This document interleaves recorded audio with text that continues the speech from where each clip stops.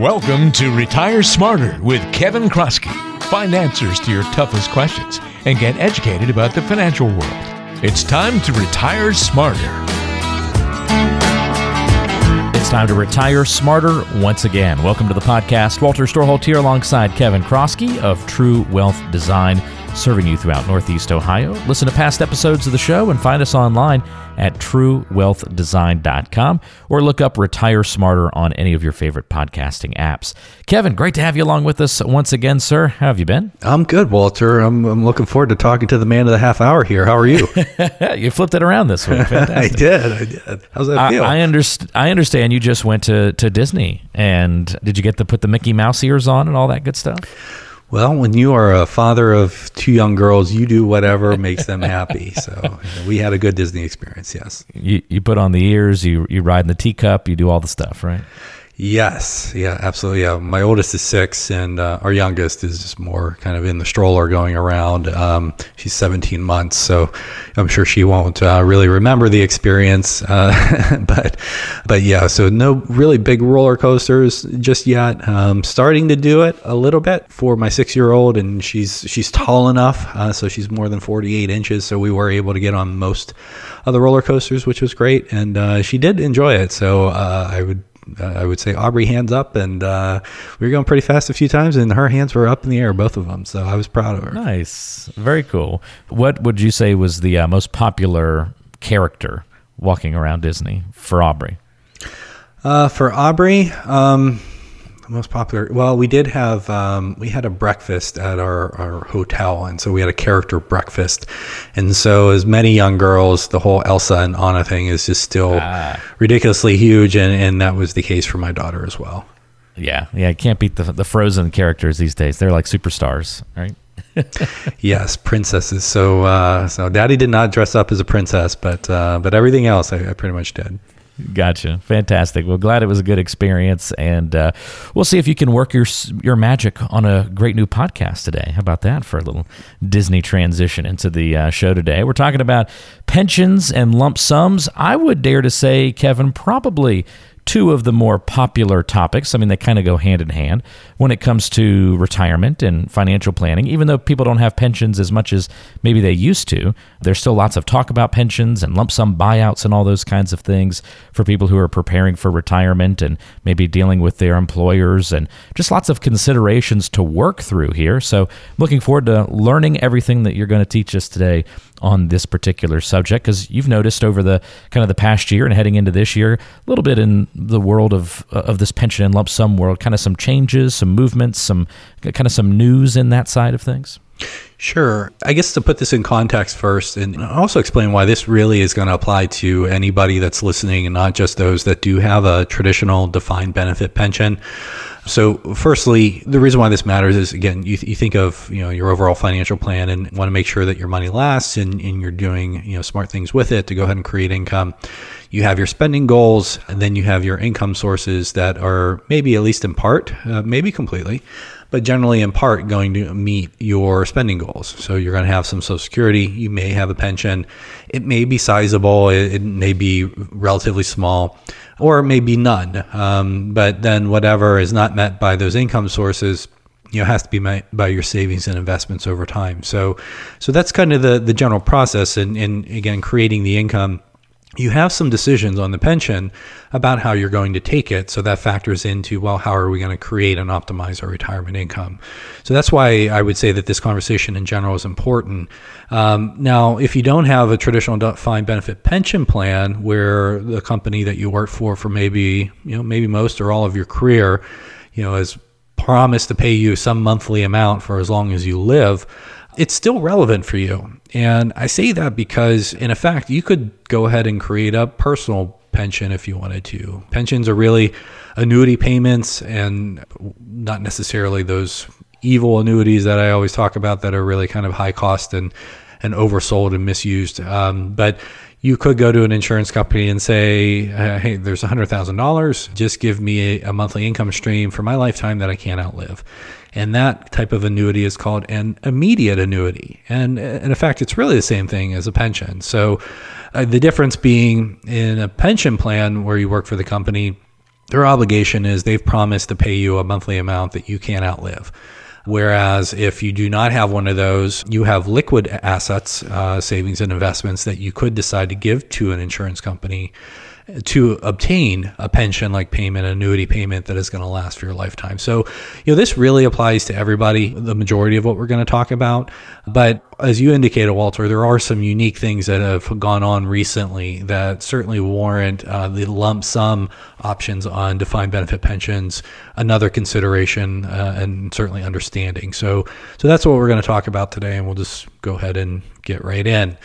Before we get into any of the math or anything like that, I think it's incredibly important to say that when you look at retirement income in general, there's been a lot of studies over the last decade or so on retirement satisfaction, psychological studies, sociological studies, as well as, financial studies about retirement.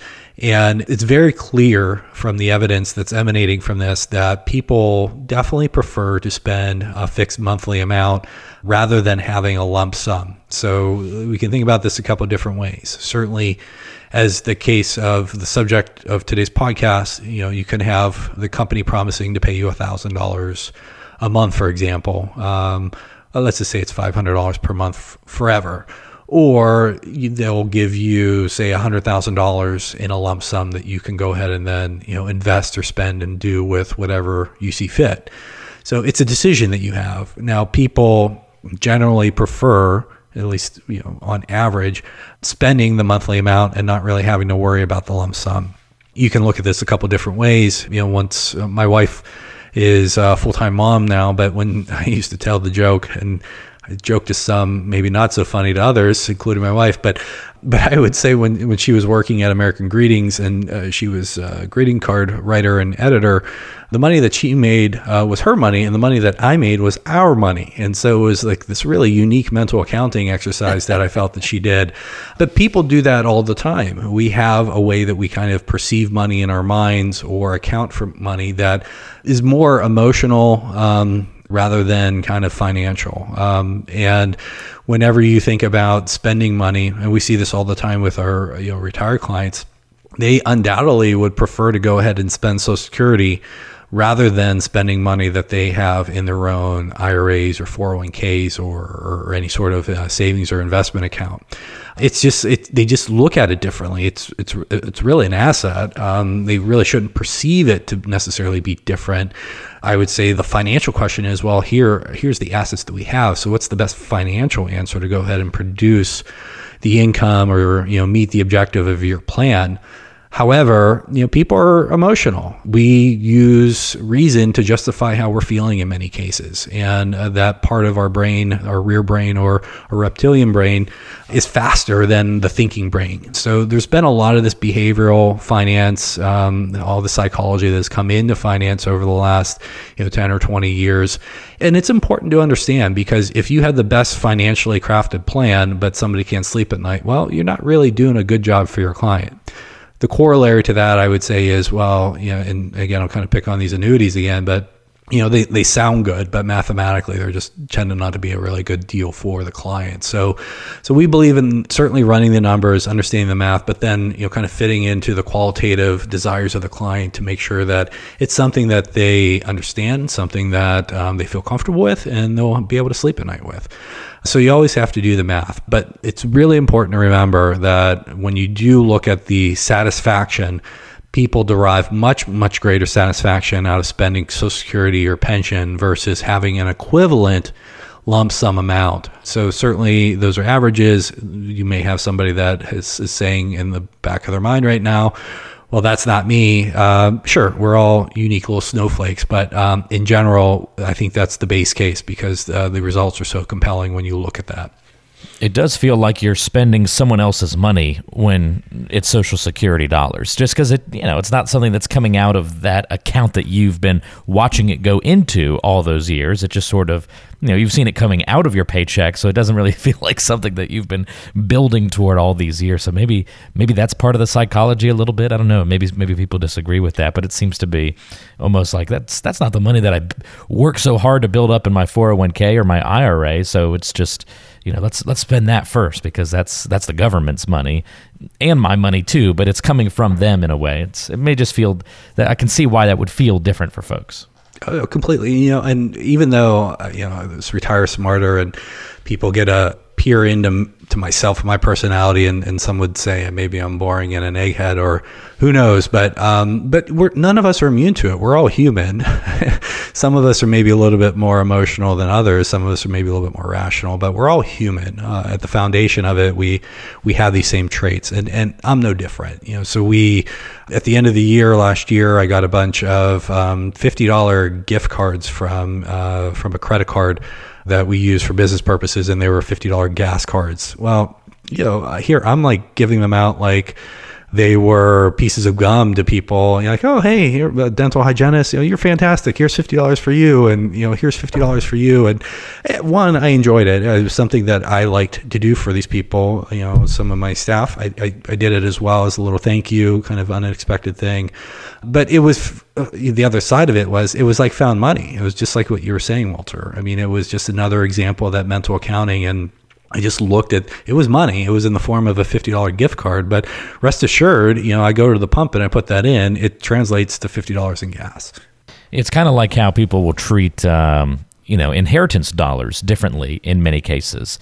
It comes with an emotional attachment to it. So they may be less willing to sell assets that might have been inherited versus assets that were always kind of their money in a way. They may say, well, I don't know if the person who passed that on to me, I don't know if Dad would want this money spent in this way. Maybe they want me to, apply it differently. So yeah, emotions definitely enter the equation in a lot of different ways when it comes to money. Yeah, another great insight. See, that's why you're the man of the half hour today, Walter. Thank you for that. I get smarter each time I listen to the show, so that's great. Why it has the namesake. There you go. So satisfaction is very, very important. Now let's kind of get beyond satisfaction. And if there's, I would say if there's a tie mathematically or it's somewhat close, then it's generally a good idea to go ahead and let satisfaction be the overriding factor. If the math is such that, hey, the lump sum is actually likely way more beneficial, you can't know for sure because if you take a lump sum, you're going to have to invest it in something, and certainly that in all investments have uncertainty and risk. But we can deduce, what we would call a hurdle rate, if you will. So let's think about this and how we would look at this. And we have a lot of clients that some that we've looked at recently, Rockwell Automation. We have several clients from there. They're Fortune 500 company. They have a lump sum that often makes sense to go ahead and take in lieu of a monthly pension payment. First Energy, another public company in Akron, they also have a pension plan that often makes sense to go ahead and take the lump sum. Akron Children's Hospital, Goodyear, a lot of clients we have at a lot of these places. And so we've been relooking at these now for the last couple months. We knew it was coming in 2020, but here we are now, and I'll kind of explain why it makes sense to relook at these. It always makes sense to look at them, but the lump sums have got more beneficial this year. So again, suppose the choice is $500 a month for life or $100,000 that you can go ahead and roll over to your IRA and use as you see fit. Generally, we would say, well, hey, if you're going to get $500 a month or $6,000 per year, or you go ahead and take that lump sum and you get, you don't get the $500 per month. Well, what kind of rate of return do you need to earn on that $100,000 to just go ahead and produce the $500 per month that the company had guaranteed to you? So it's just kind of a simple, starting point where you just look at it. We just call that a hurdle rate, if you will. So, if you suppose you're 65 years old and you're taking the lump sum and you get $500 per month, $6,000 per year, and you live for 10 years. So Walter, I haven't asked you a question yet, but how much money have you received over that 10-year period? Oh, so you can't throw out a string of numbers. You got to be paying attention, Walter. This is your job, buddy. Sorry. Did you say $6,000 a year for 10 years? So $60,000, right? You got it. There you go. Okay. Good recovery. Right. Good recovery. I thought you were maybe going to throw me a curveball with some interest rates and some no. percentages. Not yet, anyway. All right. So you're right. I've got my calculator ready now, though, just in case you did. So you're 65. 10 years, now you're 75, you receive $6,000 per year and $500 per month installments, cumulative of $60,000. Something happens and you're no longer, with us on this earth, and you receive $60,000 over those years, or you could have received $100,000 lump sum. So pretty simple example there where, hey, you would have been better off taking the lump sum, right? You really don't even have to do, well, what kind of rate of return would I have needed on the $100,000 to get $60,000 over 10 years? It would have been a negative return, right? So it's an easy choice in that example of what the right thing to do would have been. Right. But the thing that we all have to be mindful about, and I think most concerned about, is outliving our money, not passing away too soon. So as you go out over a longer and longer period of time, say, you go out 20 years and now that 65-year-old is 85, or you go out 30 and now they are 95. The rate of return is going to get higher because you have to produce that $500 per month for a longer period of time. So when you do the math on that, well, I'll just use an example that we did for somebody at First Energy recently. So he was just below 60 years old. He was retiring. And I think it was 30 years at age 90. He needed about a 4% return or so to go ahead. And that was his hurdle rate. He needed 4% kind of net returns year in, year out to go ahead and have his lump sum produce the same monthly amount that he would have otherwise had he not taken the lump sum. So you with me on that, Walter? I got you so far. All right. So it was 4%. Now, I'll come back to him in a minute. But so when you think about this, 4%, we've talked in past podcast episodes about return expectations, and we've certainly had some good returns in 2019. Usually when you've had outsized returns, that kind of eats away at some of the forward-looking returns. So you always kind of have to think about, well, if I take that lump sum and now I know what the hurdle rate is, now is it reasonable to expect that I can get that? And then you kind of start working through like, well, if I'm really against taking any stock risk and I'm only going to be investing in bonds, I would say, well, no, it's probably not reasonable that you're going to get a net return of 4% by only investing in bonds. However, if you're going to have a mix of stocks and bonds, you may not get 4%, certainly every year. That's not going to happen. But when you do the math, you can probably make a case that, hey, it's fairly likely. Maybe more than fairly likely, but you get the idea here. You need to calculate the hurdle rate, and then you kind of look at the return expectations and then figure out if that's reasonable to take the risk to go ahead and achieve, or maybe do better than, which is the preference, do better than the hurdle rate. So that's really, really important. Probably what's more important though, and perhaps I should have started here, but all of our clients are a little bit different. Everybody goes through that planning process where, hey, here's the spending goals, here's the income sources that you have, and here's what your investments kind of have to make up, anything that the income is not covering. We go ahead, and we've talked about this in past episodes, but you have to go through and you measure the required return on the investments, but you also measure the capacity for risk that you have. So what I mean by risk capacity is, some clients have a very, very well-funded, retirement plan. They've worked hard, they saved, they invested, they lived below their means, and they end up with more money than, frankly, they probably ever dreamed possible when they started down that path, when they started working. And their spending hasn't really increased at a similar rate as their income over those years, so they end up, by most accounts, probably being pretty wealthy. Some may call them rich. In their minds, they call themselves hardworking, and that's what we call them too.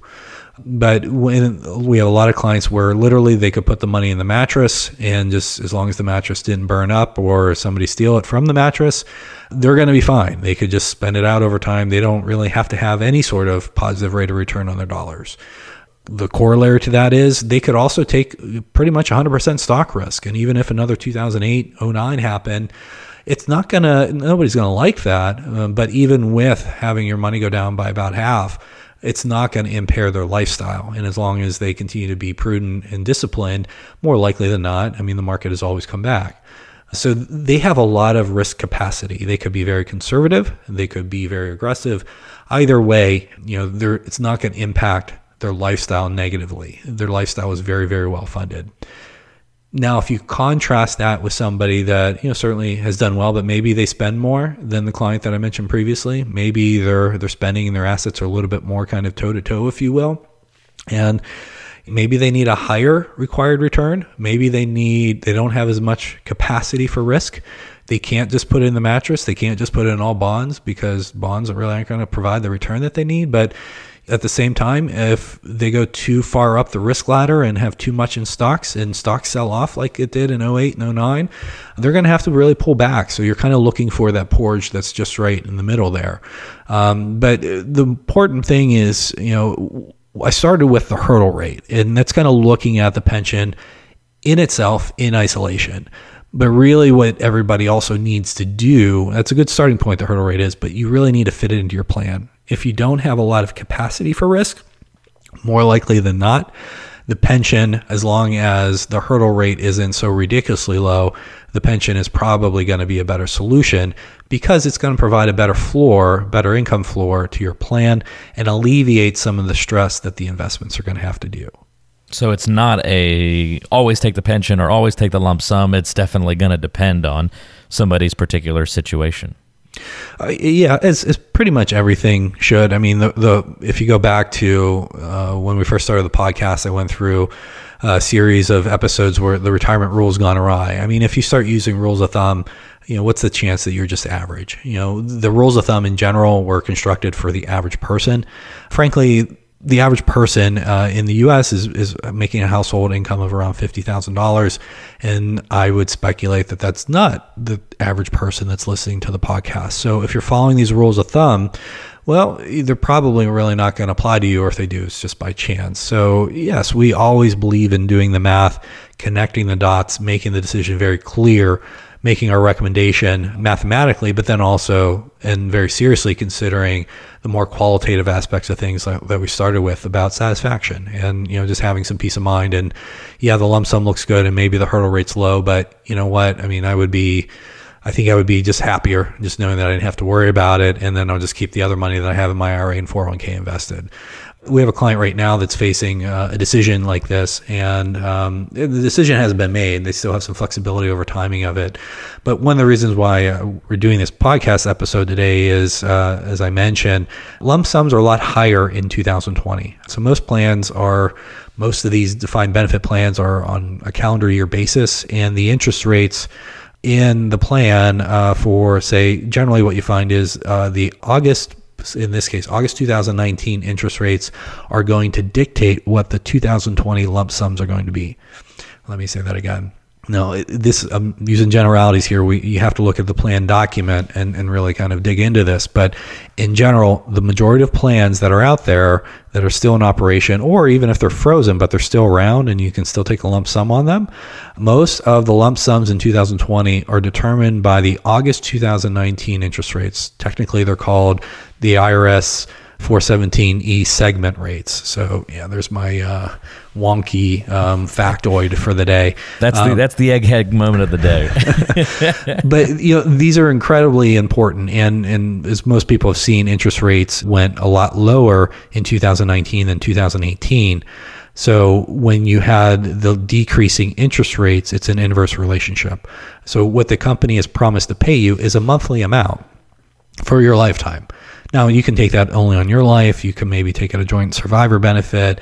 There's different forms that you can go ahead and take it. And all of those really involves some sort of insurance that you're taking through the pension plan. And not all plans have to offer a lump sum. Many do. Many want to get out of the pension business. They just don't want to. It's not what they are in business to do, and it's more of a hassle than anything, and they don't like the risk of people living longer and then having to put more money into the plan. So a lot more plans do have these lump sum options on them in our experience these days, and the rates have gone lower last year. And so what that means is that monthly amount that they promised to pay, if we go back to our example, $500 per month is what they promised to pay. Well, if interest rates are lower, that's going to take a larger lump sum to go ahead and produce that $500 per month. And that's just an actuarial calculation, but that's exactly what happens. So just imagine a teeter-totter. On one end of the teeter-totter, you have interest rates. On the other end of the teeter-totter, you have lump sums. As interest rates go down, the lump sums go up and vice versa. So once we get into, say, August of this year, we'll get and those rates are actually published come mid-September. There's about a 2-week lag. but we'll know what the lump sums are going to be the next year. So for our clients that have these lump sums, this is kind of a common thing that we'll do. We'll look to see, well, hey, we don't have a perfect foresight into this, but here's where interest rates are. Here's the month that the plan uses to go ahead and determine the lump sums on the next year. Well, hey, are rates going up or down, or lump sums going down or up? When's it likely going to be the best time to go ahead and take this? And again, I can say, and this is the reason why we're doing this episode today, but because rates have gone down and gone down a lot from 2018 to 2019, the lump sums are significantly higher in 2020 because the 2020 lump sums are determined based on some monthly rates in the prior year. Again, generally that's August. Some plans, will use as late as November, and then people are scrambling at the end of the year because those November rates aren't published until 2 weeks into December. And then there's only 2 weeks left to decide, well, hey, am I going to take the lump sum this year? Am I going to wait till next year? But that's why people hire us. So we worry about those details and we make sure that everything gets done. But again, teeter-totter, interest rates one side, lump sums on the other. Interest rates have gone down a lot. Lump sums have gone up a lot in 2020. Interesting to see that analysis and kind of the forces that are driving the background of all of those decisions that then you boil down to an individual basis for folks. But now I'm really worried about the true question here, Kevin. If we really get down to it, if I win the lottery, do I take the lump sum or the pension? Because nobody ever takes the pension in the lottery. I've never, we thought somebody was pranking us, but we had a local news station come into our office about a year or so ago when the lottery was really high, and they came in and interviewed us and were just asking us about taking benefits in a blind trust or things like that. And that's the closest I've ever got to having to do any sort of analysis on lottery winnings. But I know you hear a lot of stories about people kind of blowing through it. So you may go ahead and override any math and just go ahead and say, well, let's go to the forced monthly payment option on something like that, so they don't blow it all on NASCAR memorabilia and end up broke again or something. I've always thought the pension would be the smartest thing to do because usually your lottery winners aren't used to managing, large sums of money, and that's why you hear about all the pitfalls. So I've always thought, why wouldn't you get the pension? And then it's like still probably a couple $1 million a year that you're getting, depending on which lottery you win. And then it's like, even if you blow it all this 1 year, you get to start over next year and learn from your mistake. Yeah, no, exactly right. We have a client that very sharp guy. He had a shirt that said, "The lottery is for people that can't do math." So it's not an investment; it's speculation. It's really an experiential enjoyment, I guess, of the what if that could happen. But on average, yes, you better expect to lose. It's not a solution. I would imagine you'd have better odds going to Vegas, right? I mean, compared to the lottery? I don't know. That'd be an interesting study. Yeah, it's not something that we picked up a client one time that was leaving a prior advisor, and you always want to make sure, like, well, hey, why are you leaving this advisor? Was potentially the client has some unreasonable expectations that can't be met, and client said to me, well, he said, my advisor owes about $50,000 to some of the golf buddies at the golf club, and I just don't think that's a good trait in my financial advisor. And I said, I agree with you. So yeah, I'm not a big gambler. I don't gamble at all, as a matter of fact. Yeah, it's not a great financial policy to gamble, that's for sure. Too funny. Well, it's really helpful information, I think, though, Kevin, to kind of analyze that, because it's something that a lot of workers are going to have to face. Do I take the lump sum? Do I take the pension? What works best for my financial situation and my future? And there's that little piece of emotion that comes into the whole equation as well. And you got to kind of balance all those things. So it makes the planning process, I'm sure, a little tricky, but also kind of what makes this whole job fun for you, I would imagine. Yeah, and for some, I started telling the story, and I'll just kind of put a bow on the episode with it. But so we have a client, very significant pension, lump sum. It's in the low seven figures, and it's gone up this year. And it's interesting to see. They haven't made a decision yet. Two very smart people, very high income earners over the years, both recently retired, plenty of other liquidity elsewhere. But hey, you get a monthly pension, or you can have another, 7 figures rolled over to your IRA. And there's a certain order of magnitude that just makes this different. Years ago, the husband had a pension buyout from a former employer. And at the time, he decided just to not roll it over and keep a monthly pension. And I said to him, I said, you've already made this decision whether you want to take the lump sum or not. I said the math wasn't incredibly different, back then. Certainly it's a little bit more favorable today because the hurdle rate is lower. However, back in 2012, the return expectations were higher than what they were today. So just call it a wash. And he made that decision, and he thought that was a very valid point that I brought up. But it's just, I think the order of magnitude is really kind of causing some indecision here. It's like, well, hey, do I really want a nice 6-figure pension per year, or do I want more a 7-figure plus rollover? And they haven't made that decision yet, but we've been talking about it now for a while, and they don't have to make it right away. We'll see what happens to interest rates over the course of the year. If they stay about the same, the lump sum, it will be a little bit lower next year. Interest rates are one of the two factors that really go into determining the lump sum. It's also mortality, how long you're expected to live. So as you get older, you're expected to live, get 1 year older, you're expected to live 1 year less. And so the lump sum, all else being equal, will go down. So we have some time for them to kind of consider this, and all the pensions really work on a monthly basis. So each month, the lump sum is technically going down a little bit, but they just haven't made this decision yet. I think just because of the magnitude of it, even though they've made a decision on the same sort of subject in the past. So everybody's different. We always do the math. We always fit it into their financial plan. We always talk about the qualitative considerations as well.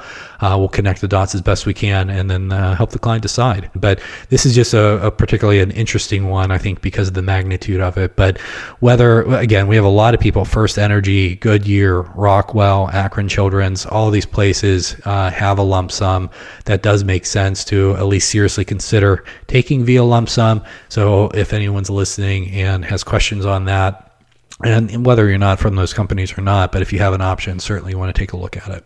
Well, if you'd like to schedule a time to meet with an experienced financial advisor on the True Wealth team, you can certainly do that by going to truewealthdesign.com and click the Are We Right For You button to schedule your 15-minute call. Again, truewealthdesign.com, your place to go to do that. Or you can call the old-fashioned way, 855-TWD-PLAN. That's 855-893-7526. And we'll put the phone number and the website in the show notes or description, depending on what app you're listening to the show on today. We'll put that in the description and show notes of today's show, so you can access those resources there. TrueWealthDesign.com, though, again, the place to go online to sign up for a time to meet with the team at True Wealth Design. Kevin, always a lot of fun being with you here on the show today. Thanks for letting me be the man of the half hour, and we'll look forward to another great episode next time around. All right. Thank you very much, Walter. All right. That's Kevin Kroskey. I'm Walter Storholt. Thanks for taking the time to join us. If you have any questions, don't ever hesitate to reach out, and we'll talk to you next time right back here on Retire Smarter.